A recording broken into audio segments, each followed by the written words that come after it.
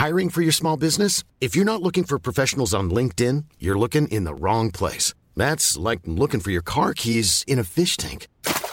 LinkedIn helps you hire professionals you can't find anywhere else, even those who aren't actively searching for a new job but might be open to the perfect role. In a given month, over 70% of LinkedIn users don't even visit other leading job sites. So start looking in the right place. With LinkedIn, you can hire professionals like a professional. Post your free job on linkedin.com/people today. Planning for your next trip? Elevate your travel style with Quince. Quince has all the jet-setting essentials you'll want for your next getaway, like European linen, premium luggage options, buttery soft Italian leather bags, and so much more. And it's all priced at 50 to 80% less than similar brands. Plus, Quince only works with factories that use safe and ethical manufacturing practices. Pack your bags with high-quality essentials you'll be wearing for vacations to come with Quince. Go to quince.com/trip for free shipping and 365-day returns.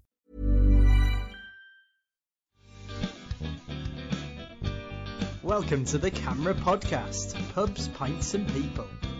Hello listeners, and welcome to the Camera Podcast, Pubs, Pints, People, where we chat about everything to do with beer, cider and pubs.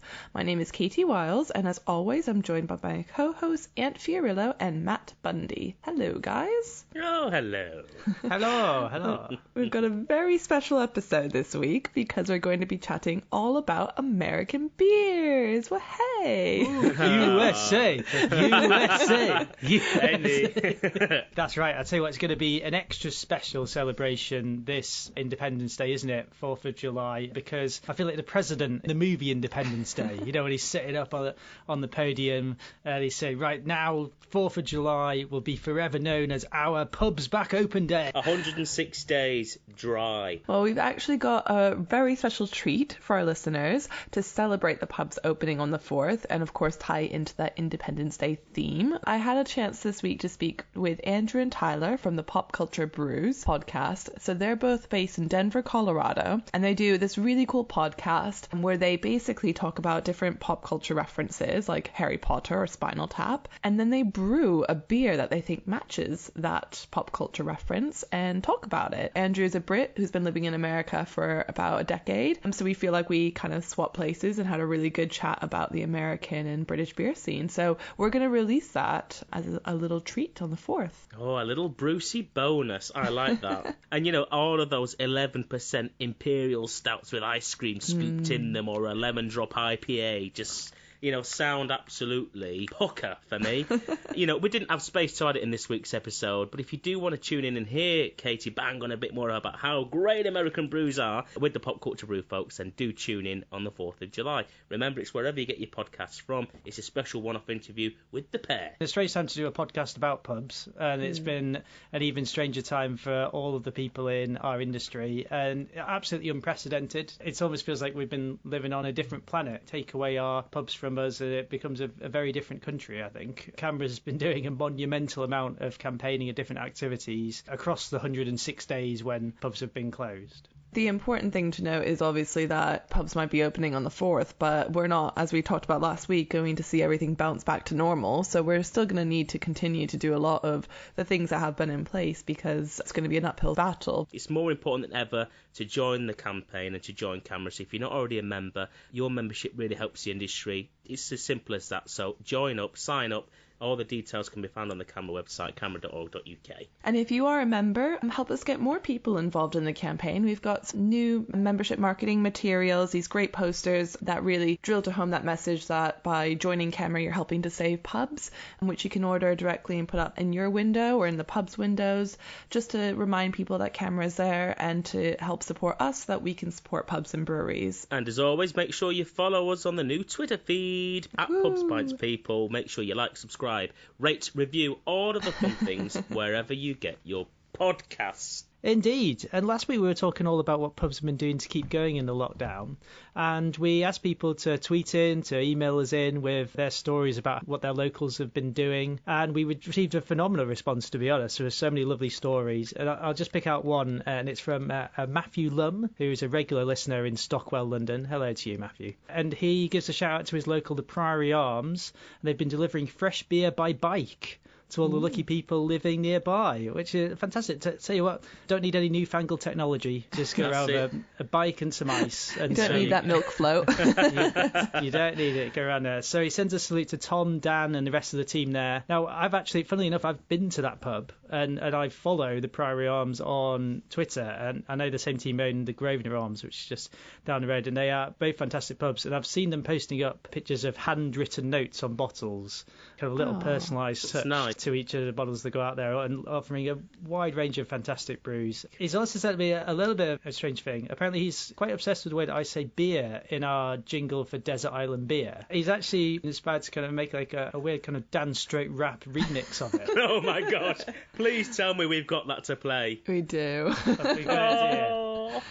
Desert Island Beer, Desert Island Beer, Desert Island Beer, beer. I mean, that is absolutely wicked. That is just... It's something else, Matt. It's something else. That is amazing. He said he spent 5 whole minutes putting that together. Brilliant.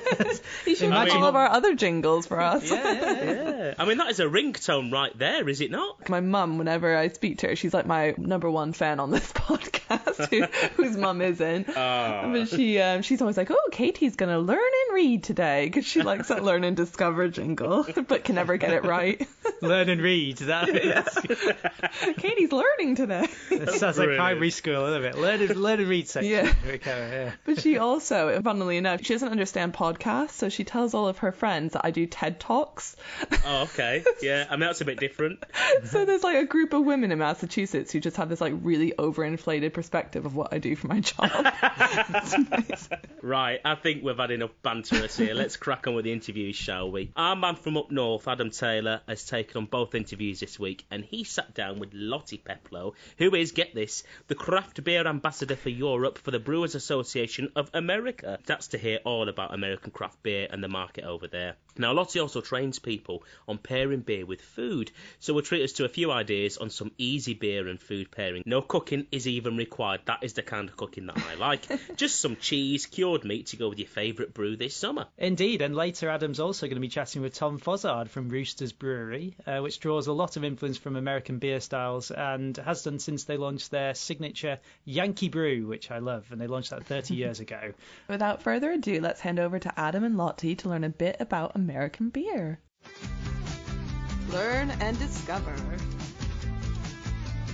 Hi Lottie, thank you very much for joining us. Can you kick us off by chatting to us about the Brewers Association and what your role in it is? So the Brewers Association is a trade association representing the small and independent American craft beer, and it's based in Boulder in Colorado in America. It's a membership association and it has 5,500 brewery members and 46,000 home brewing members.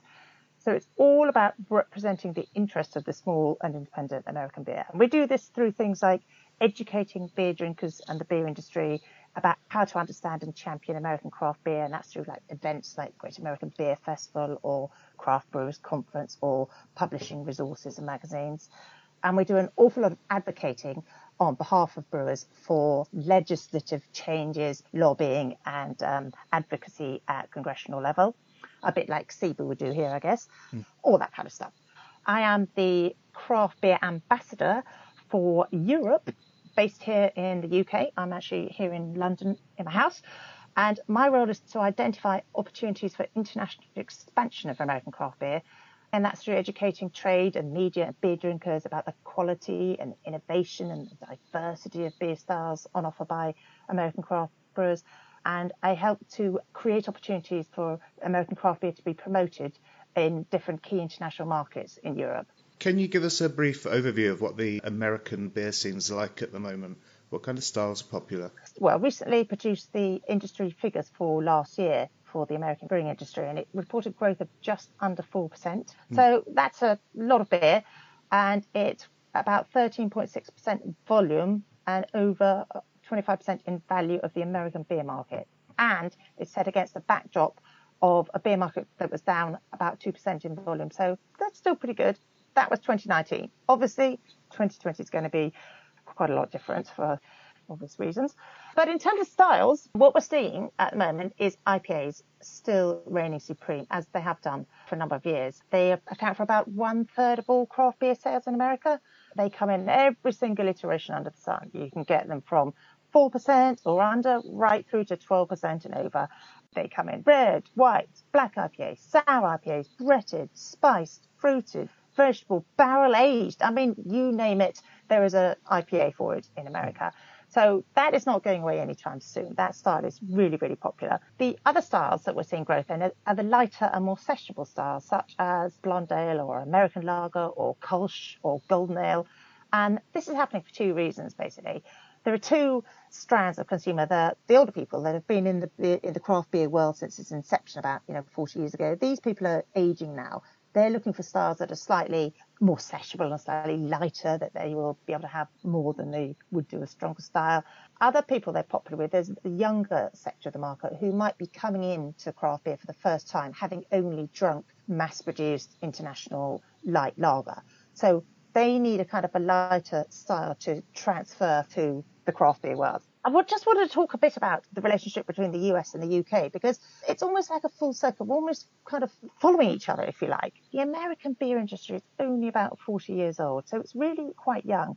And back in about 1980, the American brewers at the time, they were mainly home brewers. They were influenced by the UK. People like Doug Adele from Adele Brewing, Ken Grossman of Nevada, Deschutes and New Belgium. And these people saw what was happening in the UK with our IPAs and basically copied them. And in true American fashion, they put their own twist on them, and they introduced new flavours and made them bigger and bolder and brasher. And what really changed the whole craft beer scene over in America was the introduction of the Cascade hop in 1971. And this was quite a landmark, because it had this incredible hop-forward, very fruity, very complex, very full flavoured character that nobody'd ever really come across before. And so the UK was like, well, hang on, we've got to start using those American full flavoured hops as well. So the UK then followed what the US was doing, the US having originally followed what the UK was doing. So we're kind of going in a bit of a full circle, which is interesting. And I'm not quite sure where we'll go after this. So how long do you think it takes for an American beer style to kind of catch on over here, do you think? Not that long. I think the gap between the UK and the US is closing massively. I mean, it used to be that the US was many years ahead of the UK. I think that gap has now very much closed. So it's a great time to be a beer drinker, that's for sure. We're all very, very lucky to be drinking some amazing beer that's been produced around the world. And long may it continue, I say. So how does the Brewers Association go about defining a style? They have a whole panel of experts that are regularly meeting and tasting them and discussing them. And they have feedback from judges from the Great American Beer Festival and the World Beer Cup. The judges can feedback what they think about styles, and then the panel will write the guideline according to best examples of the style that they're tasting. A very helpful tool for any brewer that wants to really nail that style on the head. Are there any particular breweries we should be looking out for over here? I think probably the most ubiquitous and easiest to find and more readily available is Sierra Nevada, which is an absolute classic. And there's also a California IPA, which is lighter style. It's only 4%. That one is really easy to find. And then there's a whole raft of other beers. Cigar City make a really good IPA called High Lie, and a really good brown ale called Maduro. That one's available. Firestone Walker makes some great lagers and great IPAs. You've got Foolproof making a really good porter and IPA. You've got Tailgate with its much-loved peanut butter milk stout that's here in the UK. Harpoon, that's another one that's more available in the on-trade. Obviously, we can't get that at the moment. I'd say about 25 to 30 American craft breweries operating here in the UK. When I say craft brewers, the Brewers Association has a very specific definition, so only brewers meeting that particular criteria are included in the 25-30 that I'm talking about. So they have to be small, producing less than 6 million barrels, and they have to be independent, only 25% owned by something that is not in itself a craft brewer, and they have to have a license. So there is a very set definition as to what makes a craft brewery. Often quite a few of these breweries come to the Great British Beer Festival. We're gutted it's not happening this year, absolutely gutted. Yeah. Same as most people on your show, I should think. we hope we'll be back again in force next year. And in fact, that's what inspired the Great American Beer Festival nearly 40 years ago, because a chap called Charlie Papazian, who was the founder of the Brewers Association, he and the late, great Michael Jackson came over to the British Beer Festival in, I think it was about the early 1970s. And they were so inspired by the festival. They shared this vision of doing something similar in the United States. So Charlie went back to Boulder and he set about setting up his own Great American Beer Festival, which I can't remember exactly how many brewers first came to the very first one. But that's how it all started. A lot of people are going to be experimenting with different beers and maybe trying to find food to match it with at home. Is there any particular beers that you think could go well with a particular food? Yeah, absolutely. I mean, this is a fantastic time to experiment with beer and food matching. You don't even have to cook anything. You could just buy a load of interesting looking cheese and a load of beers and do your own little beer and food matching at home, or just whole meats, charcuterie, those sort of things go brilliantly with beer. And you don't have to do anything. You don't have to be a fantastic cook or follow some complicated recipe. You just taste what you like. It's all about personal preference. But there's a couple of things to do. Always match intensity with intensity. So if you've got a really light soft cheese, you don't want to be putting that with a barley wine or a imperial stout. So you've got to think of beer as the ingredient, because it's adding flavour. So if you've got a lovely piece of fish, what would you do? You'd put a little spritz of lemon on it, wouldn't you? Instead of doing that lemon, you could have a nice sour, tart, lemony beer, and that would be absolutely perfect. Start with cheese, because there's so much of it out there and there's so many beers, and it's easy. Start with a light creamy goat's cheese or a mild brie, and that goes really well with lagers, golden ales or kolsches. And then cheddar. I mean, look, how obvious is that? That's the most British of cheeses. It's absolutely fantastic with a really fruity West Coast style American IPA. And then another really good one is you've got the nutty cheeses like Gruyere or Gouda, aged Gouda, Emmental, Manchego. They're kind of quite nutty and earthy, and they go so well with a brown ale, porter, or an amber ale. So you've got those kind of nutty, caramelly, toffee notes in the beer, and they match so beautifully with a dry, hard, nutty type of cheese like a Gruyere. There's a fantastic brown ale called Maduro from Cigar City you can get here, and a really good couple of porters, one from Port City and one from a Foolproof Rain Cloud Porter. They're spot on for good, nice, hard, nutty cheese. And then, of course, the blue cheese world. That is the strongest of the strong. So you want the strongest salty cheese, like Rockford, for example, or Stilton. You can pair that with your big, bold, ballsy barley wine or imperial stout or doppelbock, and that'll be absolutely gorgeous. Something like a Rockford is very salty cheese, but if you match it with something like an imperial stout that's got a lot of chocolate character and caramel and dark malt, that's got quite a lot of sweetness in it. So then you're getting the contrast of flavours. You've got the salty on one side from the cheese, and then you've got the sweet on the other side from the beer. And that's a really lovely combination. What you're always trying to do as well is match beer and food using the 3 C's, which is cutting, contrasting, and complementing. So cutting is when the beer lifts the fat off your palate and cuts through the high fat content. And you really get that feeling. And it's the bubbles in beer which are going to give you that real palate cleansing, refreshing sensation. So then you're ready for the next mouthful. And that's what beer does so brilliantly. And then it can complement. So I would say the brown ale or the porter's complementing the Gruyere and the Emmental. That's a really good complementary note. And then it can contrast. So like I say, you've got the salty Rockford and the strong Stilton contrasting with a sweet imperial stout. Like there's some Oscar Blues 1050 kicking around in the UK at the moment, or there's some New Holland Dragon's Milk, both amazing beers, and they would go brilliantly with cheese. So it's just slightly thinking outside the box as well. If you could have one food and beer pairing for the rest of your life, what would you pick? Only one? Ooh, that is a difficult question. Wow.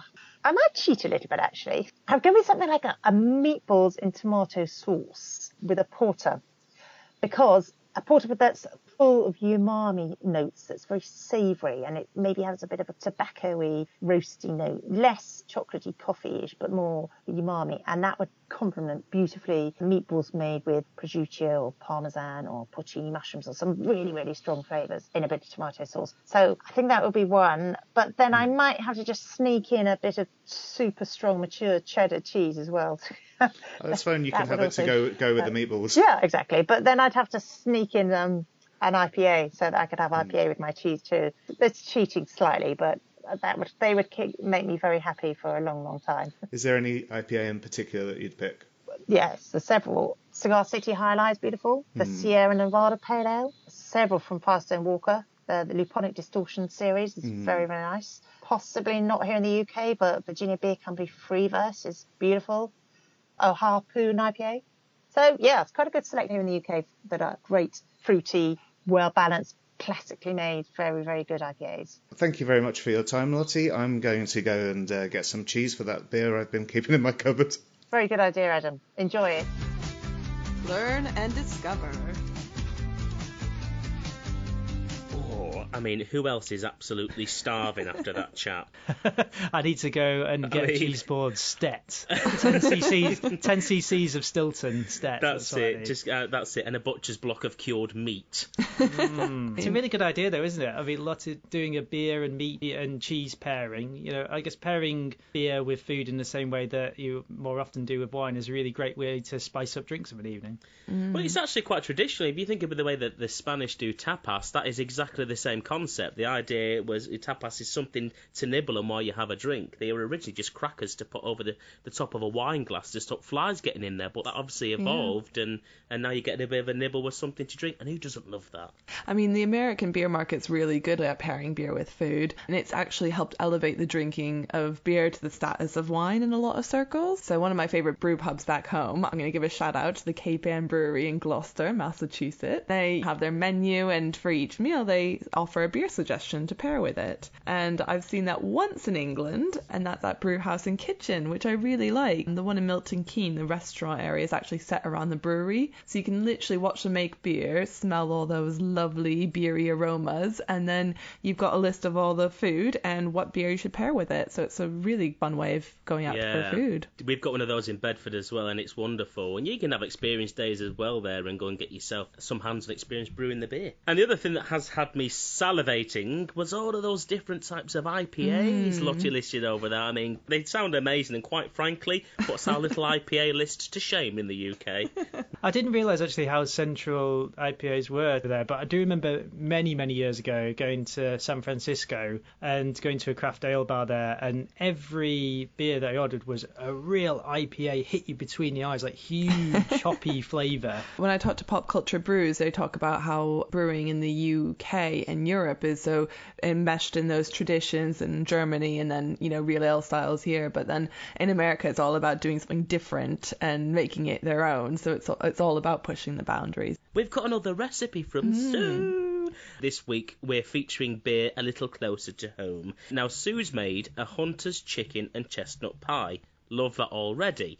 And she describes how, due to lockdown, her beer cellar was running low. She sent her other half to pick out a range of brews from Hunter's Brewery in Devon. I love what she wrote here because I think we can all relate to this. She says about how when she carefully opened the unshaken bottle, it spurted all over the kitchen floor. Yeah. So the glass she poured was less of an amber nectar and more the colour of our famous Devon mud from the brewery farmyard. But apparently the flavour and the taste was all there, and she was very happy with it. So have a look on our show notes and what's brewing to get that recipe. Let's get on to our next interview with Adam, and he's sitting down with Tom Fozzard of Roosters Brewery. Let's head over for Desert Island Beer. Desert Island Beer. Hi Tom, thanks for joining us. Can you just kick us off by giving us a brief history of the influence of American beer on Roosters Brewery? Roosters is widely regarded as being one of the first breweries, if not the first brewery in the UK to start brewing modern-style beers with modern US hops when the brewery was founded in early 1993 by Sean Franklin. And basically his background was he'd been a brewer in the 80s, having studied winemaking in France in the 70s and moving back to the UK. He struggled to find work within the wine industry because back then there wasn't much of a wine industry in the UK. And he basically had an epiphany at one moment. He was drinking a beer and started to really sort of question, deconstruct some of the flavour profiles that were going on and delved into what was creating some of the sort of fruity characteristics. And eventually he began studying hops and realising the similarity between hops and grapes, which he was very familiar with, obviously, how a winemaker would dial into the different sort of characteristics that grapes can impart on different styles of wine. Sean started doing some research and realised that there was a brewery in California that was really starting to sort of do things a bit differently and turn heads, and that was Sierra Nevada brewing their pale ale. So he started to pick up on the fact that US hops offer loads of more intense characteristics than the sort of traditional hedgerow varieties that you get in the UK. So he really started picking up on what US hops could really kind of offer when sort of layered on a delicate kind of malt base. And from there, he basically started working directly and visiting farms in the US and getting hops imported into the UK that he was brewing with when no one else was really even thinking about that, let alone putting it into practice. And Yankee, being our flagship pale ale and has been since the foundation of the brewery, basically demonstrates that. It was the first beer to be brewed using US Cascade nearly 30 years ago now. And it's something you've continued on into the modern era as well, isn't it? Sean basically owned the brewery up until my family, me, my brother and my dad, bought the business off him in 2011 when he reached retirement age and wanted to step back. It was always an emphasis on experimentation, New World hops in particular. It doesn't stop Roosters using UK ingredients and UK hops, but the focus of the entire brewery was always been from that starting point that Sean set out on all those years ago. So it's predominantly hops from the US, but you've got hops from New Zealand, Australia, even some hops, newer sort of varieties coming out of Slovenia as well in Europe. When we took over, that was very much what Roosters was all about, and we've kept that ethos running absolutely through the core of what we do. Because obviously your baby-faced assassin is still a massively popular beer as well, isn't it? In cask, Yankee's kind of our flagship best-selling beer. It sells well in cans as well. But Babyface Assassin, we launched, it might have been 2013. It got added to our core range initially in cask, and then it's developed and gone into can and keg as well. It's our best-selling export beer. We sell most of our Babyface Assassin in kegs, actually goes to Italy, and it's comfortably our best-selling beer in cans. It's a West Coast style IPA that is 100% Citra hops, so it's exactly that. You know, it's a modern US hop being used on its own just to really showcase what that hop's about. For a little bit of context for the listeners, we are still in lockdown currently. Do you think that will affect how breweries brew going forward, and hops going to be more difficult to come by the US varieties, do you think? Our day-to-day focus has shifted a little bit, mostly born out of having our own canning line and our packaging demands going 100% onto canning. And we have a house yeast strain that we crop every week and reuse. So that's been the biggest struggle for us, is trying to keep on top of making sure that our yeast is still thriving and there for us to use. But in terms of thinking about hops, I'd not actually stopped to think about that. But my brother's our head brewer, so he's the one who would probably have a closer eye on that sort of stuff. I don't know what it's like over there, actually. I don't know what it's like even over here in terms of the farms are at the mercy of the weather more than anything else. But I assume with it being an open outdoor working environment, they've been able to keep on top of making sure that the harvest will be ready. Maybe we'll see an effect or a pinch a little bit further down the line as a result. But yeah, we'll have to wait and see, I guess. And I'm guessing the lockdown will have an effect in general, because the influence of American style on British brewing seems to happen so quickly. But with less beers being imported over here, I'm guessing it will slow down a little bit more. I wouldn't necessarily expect a massive shift to kind of occur anytime soon. We've basically had to stop and adapt. Like lots of other breweries, we've had to sort of react and adapt to what's gone on, because it all happened in a very quick and short space of time, pubs being closed, and how we've had to basically fight to survive, to keep the lights on, to make sure that we can come out of this at the other end when pubs are eventually allowed to open. Away from the American influence, I mean, hopefully one thing everyone's just going to be craving is cask beer at the end of it. You know, as much as we are, you know, that one thing that you can't beat is a particularly well brewed, well kept, well served pint of cask. And I think a lot of people will be absolutely falling over themselves to get hold of that, regardless of the style of beer, as long as it's appropriate to be put in a cask to start with.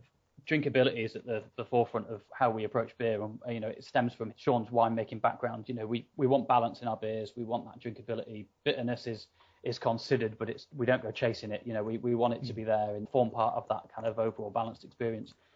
But one thing we've been able to do is every now and then we rack up a cask and then have a nice pint of cask through a properly sparkled, you know, hand pump on a Friday lunchtime. With the influence of American beer on British beer, at what point when you start trying a new style that you haven't tried before, would the brewery start to brew that style?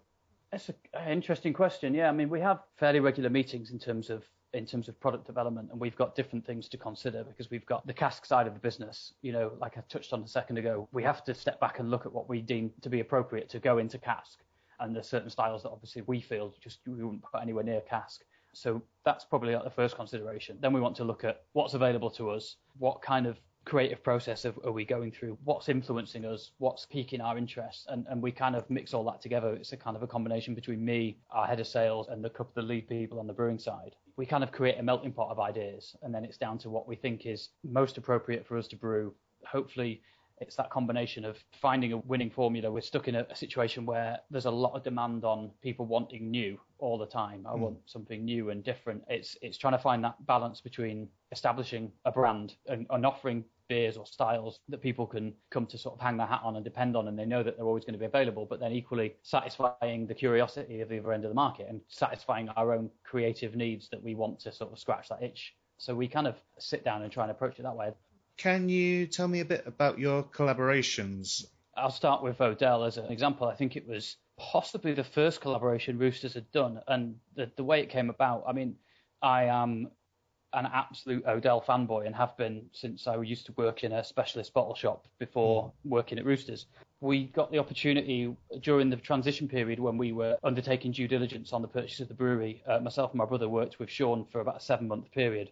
During that process, Doug Odell got in touch, and every 5 or so years when an employee has worked at Odell Brewery, because Doug's a massive fan of European beer and British beer in particular, he treats that employee to a week trip to Europe. Come and look at what's inspired us. Come and look at why we do what we do. We do this because they've inspired us to do it. And he contacted Roosters in middle of, I think it was like August or September in 2011, and basically just wanted to come and have a look round. We showed them around. Roosters was cask only at the time, but the only beers we could give them to take away was we'd done a trial of Babyface Assassin. It was the first time it had been brewed other than on a homebrew level, and we had some bottles that were just about finished conditioning. So we gave some bottles to them. And then what was really nice, about 6 months later, he just emailed us out of the blue and basically said, I really enjoyed hanging out with you guys. I admire your passion for what you do, and I really admire Roosters beers, so can I come over and collaborate with you? So he did. I think that was in the summer of 2012. So Doug came over, we brewed this beer together. It was the first beer that Roosters has ever dry hopped, and he taught us things in terms of hopping or in terms of approaching a malt on this particular IPA. And he's come back over since, and we've brewed with him, and I'm fortunate. I've struck up a friendship with the guy that I was sat next to at dinner that night, and me and my wife have been to stay with him and his wife a couple of times, and there's a really nice friendship around that. And that's kind of what our collaborations, whenever we do collaborate, it's purely built out of mutual respect and friendships that we've formed along the way. Yeah, I like the fact that Odell was number one for us. That's great. And there must have been some moment where you gave Doug that first Babyface Assassin trial run. We gave them a few bottles because they were like sort of 750ml bottles. They didn't even have a label on them or anything. I can't remember exactly, but we gave it to them. And then it turns out they were staying in the town that night, and they basically said, let's go and find a restaurant. You can come to dinner with us. And so we had our dinner, and then unbeknown to me and my brother, they basically brought this beer out, and Doug poured it out for everyone, these however many bottles there were, between about 20 of us, and sat and critiqued this beer that 12 months ago was a homebrew in my bathroom, and basically loved it. Really, really said very nice things about it. It was a really nice experience for me to enjoy. And what was particularly nice is Adam later told me that Doug's approach to making IPAs, he doesn't really like single hop IPAs. He always likes to be the person blending and creating his own mix of things. And with Babyface being 100% Citra single hop IPA, for him to sit there and wax lyrical about it like he did was nice. Are there any current American breweries that you want to give a shout out? We brewed a couple of collaborations very shortly before lockdown. The two breweries that we brewed with, one in particular is a brewery called Green Cheek. They're based in Orange County in California, and it's two friends who set the business up about 3 or 4 years ago. Evan is one of the best brewers I've ever come across. We actually collaborated over in the States last year, and Evan was desperate to replicate YPA, our Yorkshire Pale Ale. When Evan's been over here, he absolutely fallen in love with that beer. So ultimately, he basically just turned around and said, look, I just want to brew that beer. I want to replicate it for a Californian audience. You're never going to see their beer in the UK other than they come over for like Cloudwater festivals and things like that. Their 100% focus is supplying locally within their little corner of California. And then the other one we brewed with recently was Bagby Beer Co., who are based a bit further down the coast in California in Oceanside. Their reputation just precedes them as well. But again, they're probably a brewery that you need to go and be in California if you're going to enjoy drinking their beers. So, I mean, that's the one thing I'm itching to do is be able to travel when it's safe and appropriate to do so, but it will definitely be focused around hanging out with those guys and hopefully coming up with some new ideas. Finally, would you like to tell us what your desert island beer is? It won't come as a surprise to many people who know me, but Odell IPA every day of the week. It's a beer that, like I say, when I first saw a bottle on the shelf probably back in maybe 2010 when I was working at Biarritz. The artwork, it just oozes class as a product on a shelf. And I got it home in and amongst loads of other American beers that we had in, and it was my first try of it. And it just blew me away. It didn't disappoint. It's an incredibly complex IPA. It's so consistently brewed. It's got a real nice punchy hoppiness, but it's got a really good, strong malty backbone to it within that style. And everything that wraps it up, the packaging and the people behind it, it is every day of the week. I could drown in that beer. Desert Island Beer. Fantastic. Well, I love Tom's Desert Island Beer response. I think it's the most enthusiastic so far. He says, I could drown in that beer. I mean, it's an interesting approach to being when you've just been saved from a shipwreck to immediately want to drown in beer instead of the sea, but it could work. I'm actually really surprised that they've been brewing with American hops for 30 years now, when Lottie mentioned the American craft beer scene is only about 40 years old, so they were straight off the mark there, weren't they? Yeah, definitely. I liked what he was saying as well about how people always want something new from craft beer, and I think that's kind of the essence, is it not? And to see it pushing the boundaries. Was saying about how everyone will be gagging for some cask beer at the end of lockdown. I mean, it's going to be a big hit down at the locals next week, that's for sure. So now it's time to dive into the archive, and this week I've found a great little clip from January 1980's What's Brewing entitled Anchors Away, which reports that a tiny San Francisco brewery has brewed a beer that, I quote, has taste, uses only malted barley, and is not served at subarctic temperatures. Have either of you guys had Anchor beer? Do you know what? I think I have tried it, I don't really know when. Good. I have. I love it. It's one of the few American beers that have actually made their way over here, and they've got a lovely stout that they do. This article here is like the very start, isn't it, of craft beer in the US, basically. And it reads here, the United States provides a major problem for the visiting British beer drinker. The bars cater for the average American drinker who has been brainwashed into believing that beer should be ice cold, gassy, and tasteless. Love it. Got another here. It says there are signs that the American beer palate is awakening to a thing called taste. Brilliant. And it says that apparently Anchor Brewery is attracting more followers in California. Yes, the owner, Fritz Maytag, says he wanted to produce something between a good German lager and an English ale to cater for the small number of people who find that American beer a little bit boring. He says he sees his success as part of a small-scale customers' revolt against the ultralight beers that dominate the market. I mean, these articles were pretty powerful back in the day, weren't they? So much censorship these days. He didn't, did he? Not at all. I really love in this article that the owner, he rates Timothy Taylor as the best bottled beer he has ever tasted, which pretty much everyone who comes on Desert Island Beer mentions Timmy Taylor, landlord. So we're actually going to have them on the show in a few weeks, because how can we not? So yeah, we'll hear from them directly about Landlord and all their other beers. And I think on that note, it's time for Last Orders.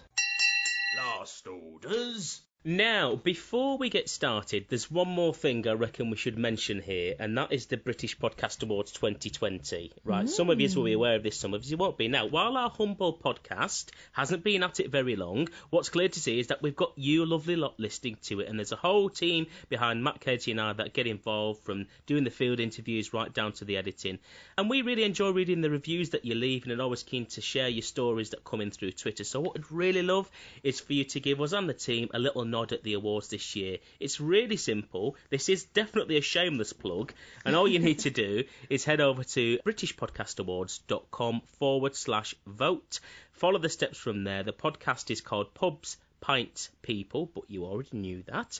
And of course, voting is free and closes on the 6th of July, right? So there's not much time. So ping that link around your support bubble. We'll put that link in the show notes so that you can't forget to vote for us. Definitely not. So with that plug, it's his Last Orders. Wowsy, what have you got in your glass this week? Well, I don't actually have this beer in front of me, but given the American theme, I wanted to give a shout out to one of my favourite beers in the US that, despite nearly a decade of living in the UK, I've yet to find an equivalent for. This beer is called Shipyard's Pumpkinhead. It's not particularly crafty or hard to find. It is everywhere in Boston, especially around fall. Sorry, autumn. And it's this gorgeous spicy wheat beer with pumpkin hints, and it's served, get this, in an ice cold glass. It has to be totally frosted and rimmed with cinnamon and sugar. It is amazing. So Just that's like the beer I dream about and order when I go home. So I feel like for the American episode, I just need to mention that. Definitely. Well, this week I can't say I've got anything as close to that. So I've been helping a pal of mine out who's in the process of renovating a house. And lo and behold, when I returned home, I was greeted with not one, not two, but an entire case of Moreland's Old Speckled Hen. Ooh. It's a standard all-rounder for me, that drink. I've had it in bottles, tins, and even those 5-litre kegs. So I've just supped through that this week and really enjoyed it. So how about you, Matt? Well, I've got on some things on order, actually, from Howling Hops, for all the alliteration fans out there. I was actually drawn in by, I saw some pictures of it on the old social media with somebody, one of their amazing cans. I thought they were incredible designs. So I wanted to get my hands on their Wind and Sea Surf Club, but it was out of stock on there. So if anybody's listening from Howling Hops, tell me when it's back in. Got coming in just later today, it says, on the courier delivery. I'm going to be enjoying some of their pinball. Did you ever get your Bernard Castle? No, it still hasn't come yet. It's still. I got the note from Brewdog this week saying that they're doing the next batch and it'll be coming in. I mean, to be honest, the joke is a little bit old now, but the beer will be nice, I'm sure. And next week we're going to be learning a bit about eco brewing, and we're going to be chatting with Far Brew and Purity about the measures that they've put in place to try and make their brews as eco-friendly as possible. And don't forget to tune in for that special footnote episode on the 4th of July, where you can hear all about the US and UK beer market with myself and Pop Culture Brews. And please, please, please send us your back to the pub selfies on the 4th of July, folks. Get on that Twitter feed. Whilst you're voting for us. And yes, the awards. Of course. So, Matt, are you going to close us with a quote? I am, and I've gone with, it's the US episode, so I've gone with US President Benjamin Franklin. US presidents have actually been a pretty strong source of beer quotes during the podcast. Not the current one. No, not the current one. The current one doesn't drink beer, which is another reason not to trust him. That's true. But Benjamin Franklin said, beer is proof that God loves us and wants us to be happy. Amen, Benji. Amen. Cheers. Cheers.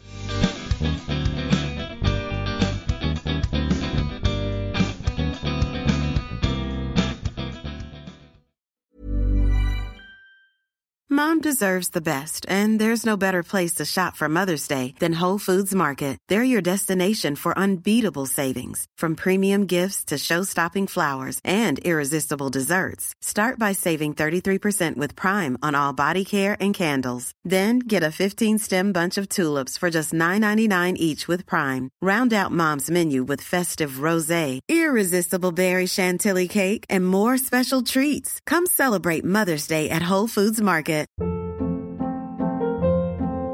Hold up. What was that? Boring. No flavor. That was as bad as those leftovers you ate all week. Keke Palmer here, and it's time to say hello to something fresh and guilt-free. HelloFresh. Jazz up dinner with pecan-crusted chicken or garlic butter shrimp scampi. Now that's music to my mouth. HelloFresh. Let's get this dinner party started. Discover all the delicious possibilities at HelloFresh.com.